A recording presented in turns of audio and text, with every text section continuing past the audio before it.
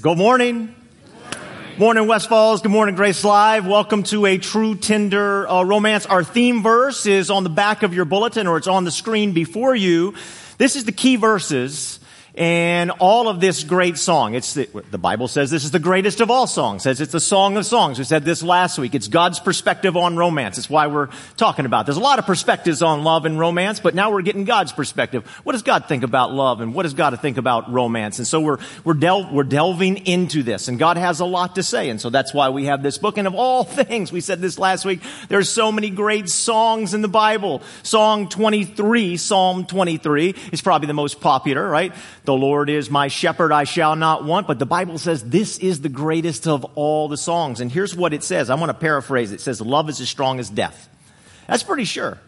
Death and taxes are pretty sure. So it's saying that love is actually certain. Love flashes like fire, the brightest kind of flame. Many waters cannot quench love, nor can rivers drown it. So nothing can deter this kind of love that we see here. And that's what we want. That's what we long for. And so we're going to be doing some swiping for you tender folks. We're going to do some swiping. We talked about swiping today. Actually, I got this whole idea about calling it a true Tinder romance because I've done a couple of Tinder weddings, People met on Tinder. So that's where I actually came up with this whole idea. God has invented romance. This is Hebrew poetry. I said this last week. A lot of imagery, a lot of symbolism, a lot of sensual language. So that's why we have the caution signs. If you came in today and for some reason you see those big yellow caution signs when you walked in, I want to draw your attention to them now.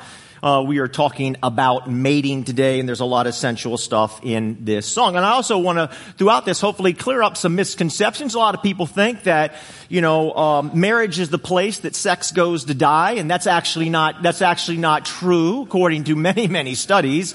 What we find is the people who are having the most satisfying physical, sexual life in America are married couples, by far.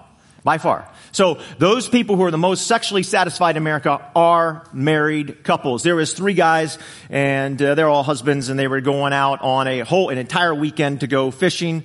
And they got out there. It was, in the morning. They're on the boat and they're fishing. And the one guy, get the lines in the water. The one husband says to the other 2 guys, "You wouldn't believe what I had to do to get an entire weekend off to go fishing. I had to promise my wife. I had to redo all the flower beds. It's going to take me days and days and days to accomplish this." Second guy says, "That's nothing, absolutely nothing. I had to promise my wife I'd remodel the entire kitchen. It's going to take me weeks to do that." The third guy didn't say a thing. The silence got awkward. Finally, the 2 guys said, "Well, what's up? What did you have to do for your wife to come here?" He says, "I set my alarm for 5:30 in the morning, went off, turned it off quietly, slightly tapped her on the shoulder, and said, good morning, honey, fishing or sex?" She said, "Wear sunscreen."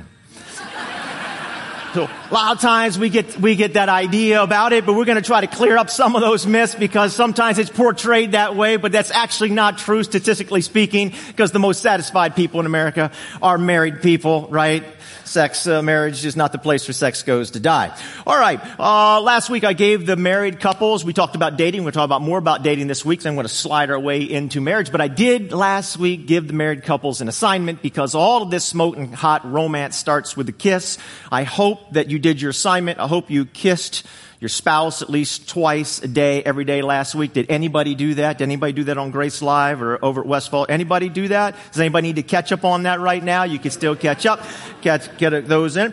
And also we are having a marriage event there. There is tables in the lobby over at West Falls Church, and here's table in the lobby. You want to be a part of our marriage event. It is on May the 18th. Here's what shocked me, and this is why we're going in the direction that we're going. Here's what shocked me is, I said this last week, I read a lot of best-selling books. Best-selling books, both Christian and secular. And what there was an amazing amount of agreement on how the best way, so to speak, the best way to go about dating. And it wasn't to look for the right person. It wasn't to look for somebody. It was to become somebody. Actually, that's your first fill in the blank, and that's the most important part of this message today. It's not about looking for the right person. It's becoming the right person. You're not looking for somebody. You want to become somebody. And what they all talked about, here's the thing, amazing, Christian and secular, they basically describe somebody who's developing their character. They're in process, and their character is developing Christ-like qualities. And then they named all these things that really describe who Christ is, which is why we gather here every week to study who Jesus Christ is, because we will do better in life personally and professionally. We'll do better, according to the experts, in dating and in marriage if we gather every week, right? And we study, who is Jesus? What is his character like? How can I grow in that? So you want to be in process. The first thing we have to think about, right? We talk about a lot of swiping. There's a lot of swiping going on. The first thing you need to swipe is you need to swipe right on yourself, not somebody else. You have to swipe right on yourself and make sure that you are growing in those characteristics and those qualities, because then other people are going to be drawn to you. I could not believe person after person, book after book that I read, particularly from the secular community, that describes swiping right on yourself and your own character. And then other people who you would like to really be in a relationship would be drawn to you. Okay.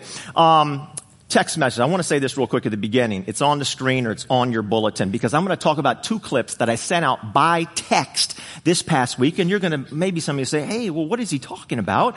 They're really good clips too. I actually love the clips that I sent out. I'm going to talk about them. But if you want to be a part of that, you want to get those texts, I want to be sending more of them out. There's how you become a part of it. It's very simple. Text the word try grace. It's been the word us, no longer.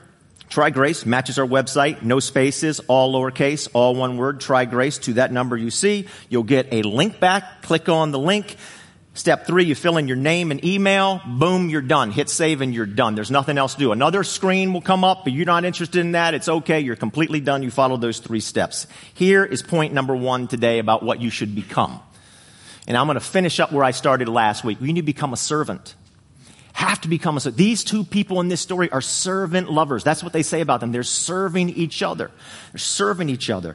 And that takes a lot of energy and a lot of study and a lot of selflessness and a desire to grow and to learn, to serve somebody and to serve them really, really well. And this is what they do. I started talking about the story of Isaac and Rebekah, and what is amazing, everybody. The book of Genesis, first book in the entire Bible, talks about the creation of the world, And yet, the longest chapter we have in the first book of the Bible, Genesis, is a love story, Genesis 24, between Isaac and Rebekah.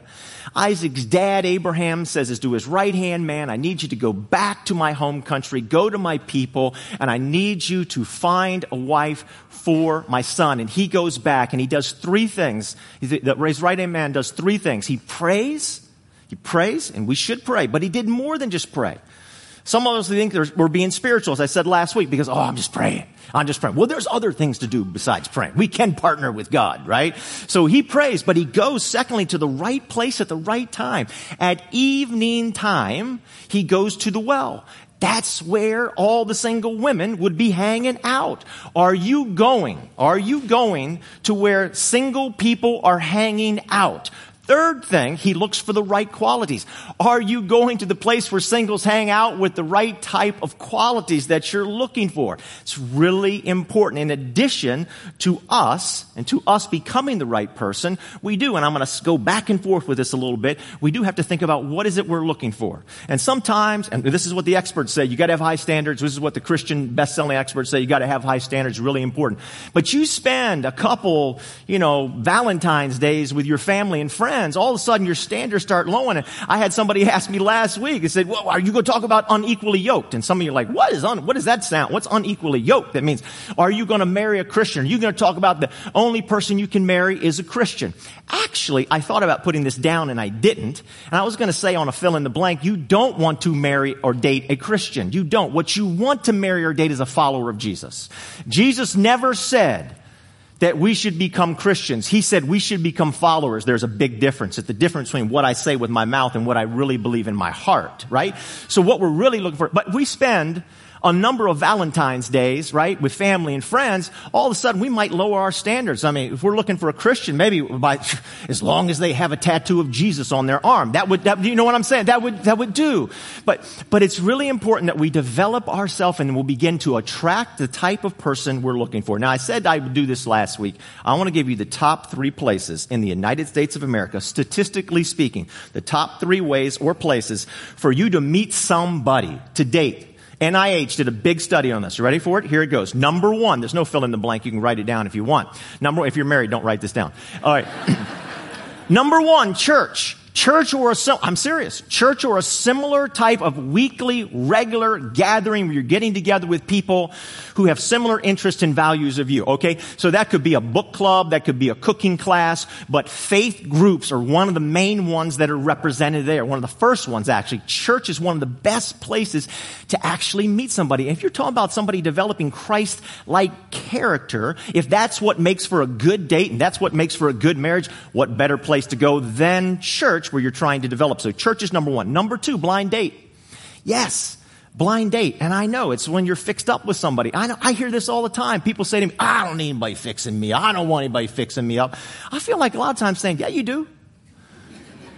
Yeah, you do. It's the number two place to meet. You know why? Because if you have somebody that knows you and loves you, and they see you, and they know this other person over here, and they know them, they've seen their values, they've seen who they are as a person, then they, from a non-emotional way, are going to be able to look at this rationally and say, you know what, these two people should get together.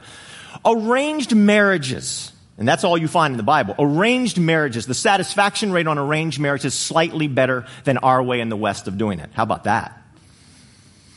Third place to meet is online.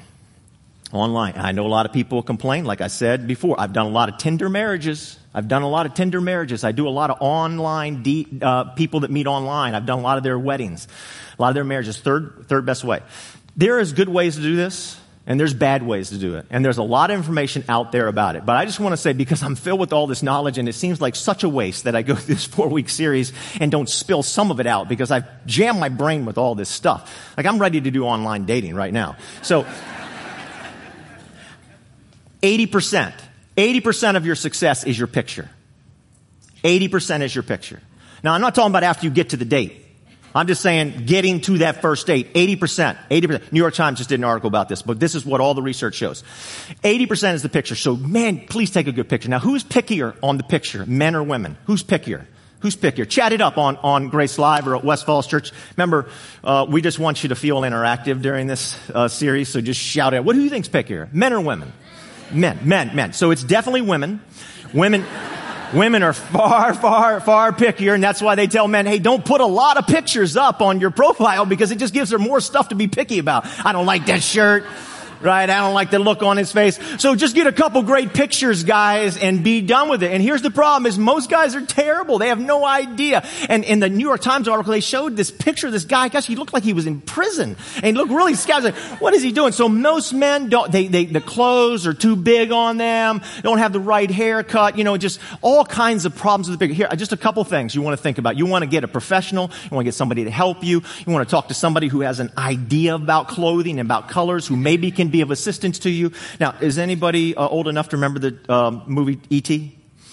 E.T. It's a great movie. It really is a great movie. Guys, here's what I want you to think. I'm just going to talk to the guys for a second on this picture, all right? Think about E.T. Get your neck up and I'm serious. I'm serious. This is what I say. Get the neck up and out. Think about that and make you a little bit younger, right? And then just a slight squint with the eyes. Just a slight squint with the eyes. Slight, just a little bit, because it gives you a look of confidence. Are you writing this down? Up, out, slight look of never, ever look dead in the camera. Don't do it. Don't look in the camera. Look a little bit away from the camera. Get the head up and neck out. Slight squint to the eyes. Do not look dead into the camera. You got that? Guys, one last thought. Never, ever comment on her looks. Ever comment on her looks. All right? We good? That's all I got for you right now. All right. Becoming a servant. What does it take? Becoming a servant takes lots of energy, lots of graciousness, a lot of positivity. I actually read an article this past week.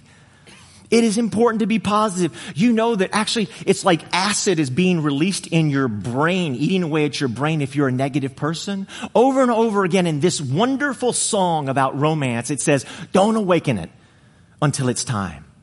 Don't awaken it till it's time. Are you ready? Have you swiped right on yourself?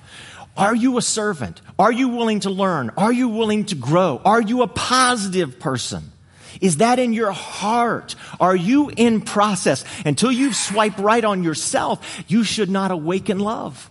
There's a lot of people who would make great husbands or great wives, a great marriage partner. There's a lot of people who would make that one day, but right now they're not. It's the right person, but it's not the right time. Are you willing? Are you ready to go in process to become that? Let's read a couple verses here. Verse number 2, then we'll read verse number 9. She speaks. She says, let him kiss me with the kisses of his mouth, for your love is more delightful than wine. Now he speaks. We skip ahead. I liken you, my darling, to a mare amongst Pharaoh's chariot horses. Now that doesn't sound so good, does it? But, you know, in this day, horses were like, this is a prized thing. So he was saying, like, you're one in a million. You're absolutely awesome. But what I want to draw your attention to is the word here that she uses for love. It's a Hebrew word that means physical love, sexual love. So she is after him physically. So he doesn't use the same word. He never uses the same word. He uses the Hebrew word for love, which means he's after her emotionally, as a friend, as a companion. He's totally into her. But she says, the word for love, for your love is more delightful. She is after him to connect with him. And so they are kind of, you know, here's the thing. Men, physical, sexual love is I don't know if you knew this, but it's a really big deal. It's a really big deal. I hardly ever listen to the radio anymore because I'm always listening to books in the car. But I turned on the radio one day for some reason, and a psychologist was on there, and he was talking about marriage. And it was a call-in show, and somebody called in, and they said, my husband, he's after me all the time. He's grabbing me, he's pulling me. Why can't he just love me? Why can't he just hold me? Why can't he just hug me? Why is he always grabbing or pulling? He says, I understand, and that's bad, but can I just give you a little different perspective? I just want to give you a little different perspective. I ran this by my wife before I said this. Okay. She said, I want you to imagine this. Your husband is hungry, right? He's hungry. Any men in this room over at West Falls Church hungry or Grace Life? Any hungry? Any men ever get hungry? This is your opportunity to say yes. I'm just saying. Okay. He says, he's hungry. And he's walking by that refrigerator all day, and he wants to reach in, he wants to grab some food, and you've told him there's only one refrigerator that you can eat out of. And this man's walking around, he's starving all the time, and you've got it locked up. Does that give you a better perspective? I mean, this man is starving. Let the man eat. I said, Krista, is that okay? And Krista and I had, you know, some conversations about that. And, yeah, she said it's okay. So it's okay to say, but now it's become a joke around the house. I'm like, hey, is the refrigerator open? You know, it's not. Sometimes she says, no, it's not open. It's locked. It's got a big chain around it. It's got a pad on it. And I've unplugged it from the wall. You know, okay, this is all I'm trying to say. She, throughout this incredible song, is constantly after him physically. And he's like, yes. I mean, he's so excited. Now look how this goes. Look how she serves. She serves and he serves. Now, how does he serve? He says, 9 times in this song, he's like, I love you. And the word for you is never sexual love. It's only as a companion, as a friend. He's, I want to emotionally connect with you. Remember that movie? He's Just Not That Into You. Remember that movie? He's totally into her. Like big time. He wants to connect with her. And he is a man of action, and she loves that. He is constantly pursuing her as a friend, as a companion, to listen, to learn, to know what to say to her. I mean, this is who he is, and she is loving that, totally loving that. You see him in here as a man of action. As you read through this, you'll see he's on his horse, and she says, here he comes, and there's like clouds of smoke. It's like the Lone Ranger or something. It's like clouds of smoke, and here he comes galloping towards her, and she's like, look it, here comes my prince. He's coming after me because he loves me. He's always. She likes the clarity. She likes the fact that he is totally into her and is seeking her. Do you know what word women hate? You want to take a guess on Grace Live? You want to chat it up or shout it out? What word do you think that women hate? Anybody? Just yell it out. What's that? Like. Nobody else? That's it? One word, women? That's all we want to say? I'll give it to you then, okay? Hang out. Hate the word hang out. Hey, you want to hang out? How about we hang out sometime? Women, according to studies, hate the word hang out because there's no clarity to it. You know what word that women like? Date. Now, we live in the 21st century, everybody. There's nothing wrong with a woman asking a man out on a date. Do you know what percentage of dates happen every year in the United States of America because the woman has initiated the date, because she asked for the date? What do you think? Give me a number. Chat it up. 75% of the women of the dates happening. Wow, it is 12%. 12%. 88%. Because what she likes in this song is that he's clear. There's total clarity. I'm after you. I want to go out on a date with you. And women like that clarity. The Notebook. I've brought up The Notebook so many times. So because it's been a long time since I've actually seen it. I know the storyline. So I went back and reviewed the beginning of it. How did this whole love story start? He saw her at a carnival. And she was with some other people, some guys and girls. He asked her out. She said no. She got on a Ferris wheel with another guy. So what did he do? He ran and jumped on the Ferris wheel in between. Is anybody unclear about what he wants? He wants a date with her. He's like, will you go out with me? She said no. So he jumps off the Ferris wheel at the top, hangs on the bar and says, unless you say yes to going out on a date with me, I am going to let go. Okay? So totally clear. Clarity. Men. Clarity. Let's say that word together, just so we're clear on it, right? Men, 1, 2, 3, clarity. That's what's asked. And she loves it. They're loving each other. They're serving each other. Are you prepared to swipe right on yourself? Are you prepared to be a servant lover? Are you ready? We're not looking at other people. We're looking at ourselves. Are we ready for love? Or have we awakened love too early? Look at this. Chapter 4, verse 11. We love in our words, we love in our actions. Your lips drop sweetness. Ooh, whoa. As the honeycomb, my bride, milk and honey are under your tongue. I really love that clip I sent out from the Green Book. Anybody seen that movie, The Green Book? See that clip I sent out? Where he's helping him write that love letter to her? And he starts, the letter was terrible, and so then he helped him write the letter the right way, right? Falling in love with you is the easiest thing I've ever done. And then it shows her in the scene, and she's reading it, she's crying, and she's smiling. That's a servant lover.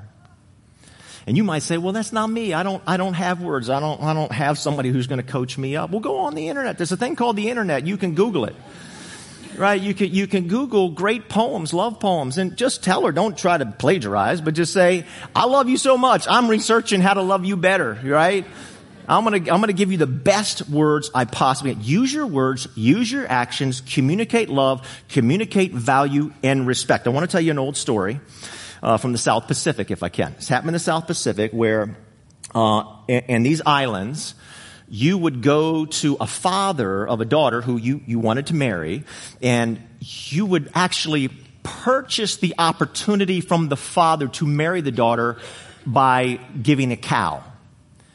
So, an average bride on these islands would be about 2 cows. And if it was somebody exceptional, it'd be a 4 cow. 2, 3, 4 cows. That'd be it. So it was a guy, and his name was Johnny Lingo, and he was a very shrewd businessman. And so it came time for him to marry, and everybody's like waiting to see what he was going to do, right? How was he going to? So he had his eyes on a young woman. Her name was Sarita, and she was just very plain. And so the talk around all the islands was obviously, he's probably going to talk the dad down because he's so good in business. He's probably going to talk the dad down to 1 cow. So everybody's waiting to see what happened. And so he went to the father, and straight up front, he said, I'll give you 8 cows for Sarita. People are like, oh my gosh, he's lost his mind. He's so stupid. Well, this became famous. They got married, and they moved to another island, became famous, and a lady heard about this, and she said, what? That doesn't make sense. She said, I want to go visit. She went to the house, opened the door. Sarita opened the door. She said, this is the most beautiful, confident woman opened the door. She said, well, this could not be Sarita. Who are you? And it was Sarita. And so she went and she talked privately to the husband, Johnny. She said, Johnny, tell me, what were you thinking? He said, you know what happens on this island? All the wives get together and they talk about how many cows were paid for them. How do you think that makes them feel? He said, I want my wife knowing that she is worth more, valued more than any other wife on this entire island. Because it's more important how she thinks about herself than how I think about her. We communicate value through our words and our actions. Let's go to point number 2. Become a baggage handler. Okay, here we go. I got some old nasty luggage here, all right? Oh, it's all broken, it's falling apart, got little bows on it and everything. We have to handle our baggage. This is what she says. Dark am I, yet lovely daughters of Jerusalem, dark like the tents of Kedar, like the tent curtains of Solomon. Do not stare at me because I am dark, because I'm darkened by the sun. My mother's sons were angry with me and made me take care of the vineyards. My own vineyards I had to neglect. She's got baggage. We all have baggage. He had baggage. She had baggage. We have to deal with our baggage. Baggage handling is all part of the process of swiping right on ourselves. Have you dealt with her baggage? She had insecurities. So here's the deal. Probably her father's passed away. The brothers have mistreated her. She's in a palace surrounded by other people in the palace, royalty, who haven't worked outside a day in their life. Anytime they go outside, somebody's carrying an umbrella for them. She has had to work out in the fields, mistreated. She's got the heat of her brother's anger bearing down on her. She's got the sun bearing down on her. And now she's in the palace and she's got the glares of the other women from the palace bearing down on her. So she's got baggage, but you know what? It's obvious as you read through these 8 chapters that she has dealt with her baggage because she has a confidence, not an arrogance, but a confidence. Are you willing to deal with your baggage? Because what is really attractive to both men and women is if you have dealt with your baggage and your insecurities and your problems in your past, and you have developed a healthy confidence where you can stand tall and you cannot be jealous and you cannot be moved and so deeply insecure. That's why I gave you that other clip from Hitch. It's a very good movie too. Hitch. Right? That scene where he's talking to the guy, I can't remember, I think the guy's name was Albert or something like that, and he had a crush on this young woman who's like a billionaire, but so afraid to say anything, and he had no confidence whatsoever. And in that scene, what does he do? You know, she comes to talk to him, and he's like staring at his feet the whole time, and Will Smith is behind the door, says, "Get your head up, look her in the eye, be confident." And he coaches him constantly on being confident, because he has to deal with his baggage. Now, King Saul, everybody, this is a story. First king of all of Israel. First king of Israel. His name is King Saul. We call him Tall Saul. He's very tall. The Bible says he's tall, and the Bible comments on like nobody's looks in the Bible. We have no idea what Jesus looked like, but it says that Saul, and this is very unusual, Saul is very handsome. So now we know this guy is like incredible. So he's on like the cover of GQ. He's really handsome. He's really tall. He's got a great job. He's the king, and he's extremely rich. What could be wrong? What could be wrong with that? I'll tell you what's wrong. He has deep insecurities. He has tremendous anger issues. He never takes responsibility for his own stuff. He has never dealt with his baggage. And what is really interesting, everybody, is when they came to make him king, it says he was hiding amongst the baggage. Have you dealt with your baggage? We all must deal with our baggage. We have to get, the secular writers put it this way, that says you got to get a life. You got to figure out your interests and your passions and your loves. Are you serving? Are you growing? Are you in process? I was so excited to see yesterday we had the men's summit. Right? We thought it would be incredible if we had 40 guys show up for the men's summit. We had almost double that amount. We had about 80 guys show up, all about growing stronger. We began the day with the President Kennedy quote. Don't pray for easy lives, pray to be stronger men. 80 guys who are in process, who are growing. It's exceptional. Well, we're almost out of time. Let me skip to the bottom. All right? Get drunk on love. Let's end with this. Let's end with getting drunk on love. Here we go. She speaks first. And then I'm going to tell you about somebody who speaks in a moment at the very middle of this entire song. But first she speaks and she says this. Awake, north wind. So they're obviously consummating their marriage if you're wondering what the heck's going on here. Awake, north wind, and come, south wind. Blow on my garden that its fragrance might spread everywhere. Let my beloved come into his garden and taste its choice fruit. He speaks. I have come into my garden, my sister, my bride. I have gathered my myrrh with my spice. I have eaten my honeycomb and my honey. I have drunk my wine and my milk. There's racier parts in this song, just so you know. Okay. Now a mystery voice speaks at the exact center of the entire love song. A mystery voice. We don't know who it is. Many people speculate it's God who steps in the middle of this and gives his opinion on what's going on. Here's God's opinion. Eat, friends, and drink. Drink your fill of love. He's talking about being drunk on love. God has invented romance. He's invented physical love, and there is a clear purpose. And in my closing comments, I would like to talk about the clear purpose because we get very nervous when churches talk about sex, okay? So I want to talk simply this. What is the purpose of sex? God created it. He created it What is God's purpose? Far too often we as a church, we can ignore it or we can be very judgmental about it, but what is the clear purpose of sex? And there's a lot of stuff, in society. Let me get rid of this. You're all done with your baggage, right? Excellent. Anybody eat cornflakes? Cornflakes? Anybody like cornflakes? Graham crackers? Granola? You know why that stuff was invented? Check it out on the internet. It was invented to curb the sexual libido of young men. Because Dr. Kellogg invented cornflakes, and he felt that sex was a bad thing. So when he got married, he had separate bedrooms from his wife, and apparently they never consummated their marriage, so that was a bad thing. And so he invented something called cornflakes. So if you're eating cornflakes, you might just want to keep that in the back of your mind.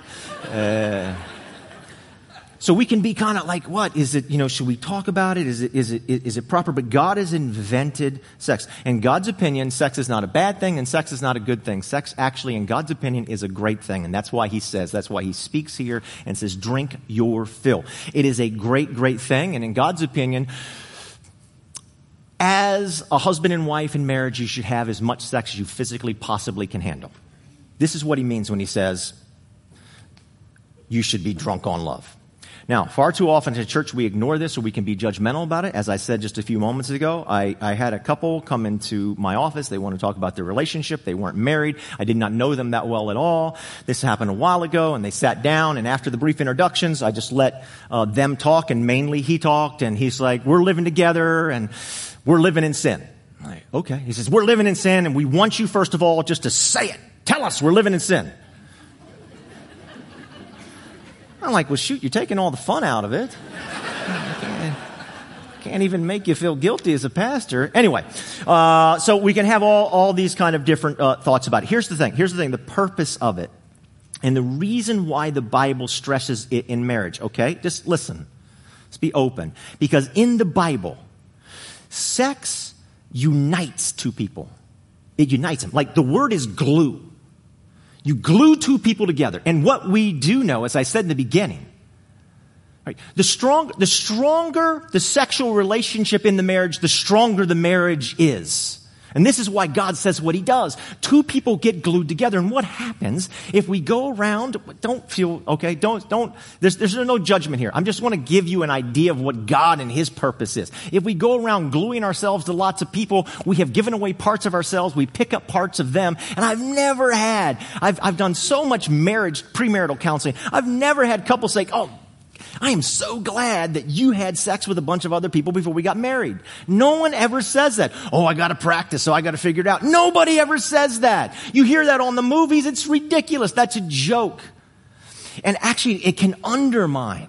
Remember, Solomon, his very name, I said this last week, his name represents every man. Her name is Shulamite, represents every woman. It's from the root word shalom, which means to be satisfied or fulfilled. How can every man and woman achieve a place of fulfillment and satisfaction, particularly in this area of romantic, physical, sexual love, right? How does this happen? How does this relationship work and work really well? We did the series in the fall, This Is Us. I thought one of the most important scenes of that whole thing, his friend, Jack's best friend, was getting a divorce. And so Rebecca gets together with his wife, and the wife says the beginning of the end is when we stopped having sex. Because sex unites, it brings two people together, it glues you together, and this is why God encourages as much as physically is possible. Right? If we begin to go and have sex with a bunch of other people, what the studies are showing us is it actually leads to dissatisfaction. And I know everybody says everybody's doing it, and I know that's what we see on social media or that's what we see on movies and stuff. But the reality is when you talk to people, people are greatly dissatisfied who follow that reasoning and that thought. God only wants what is best for us. God's not interested in coming down on us and saying, you know what, it's important that you say, I'm a sinner and I'm having a bunch of sex. God's not interested in that. When my kids mess up, I don't need them to say, hey, Dad, I'm a sinner. That's not what I'm interested in. I want them to say, hey, Dad, I've realized what is best for me. I'm like, okay, now we got it. God's only thought here is what is best for you to become the best version of you possible that you can possibly be.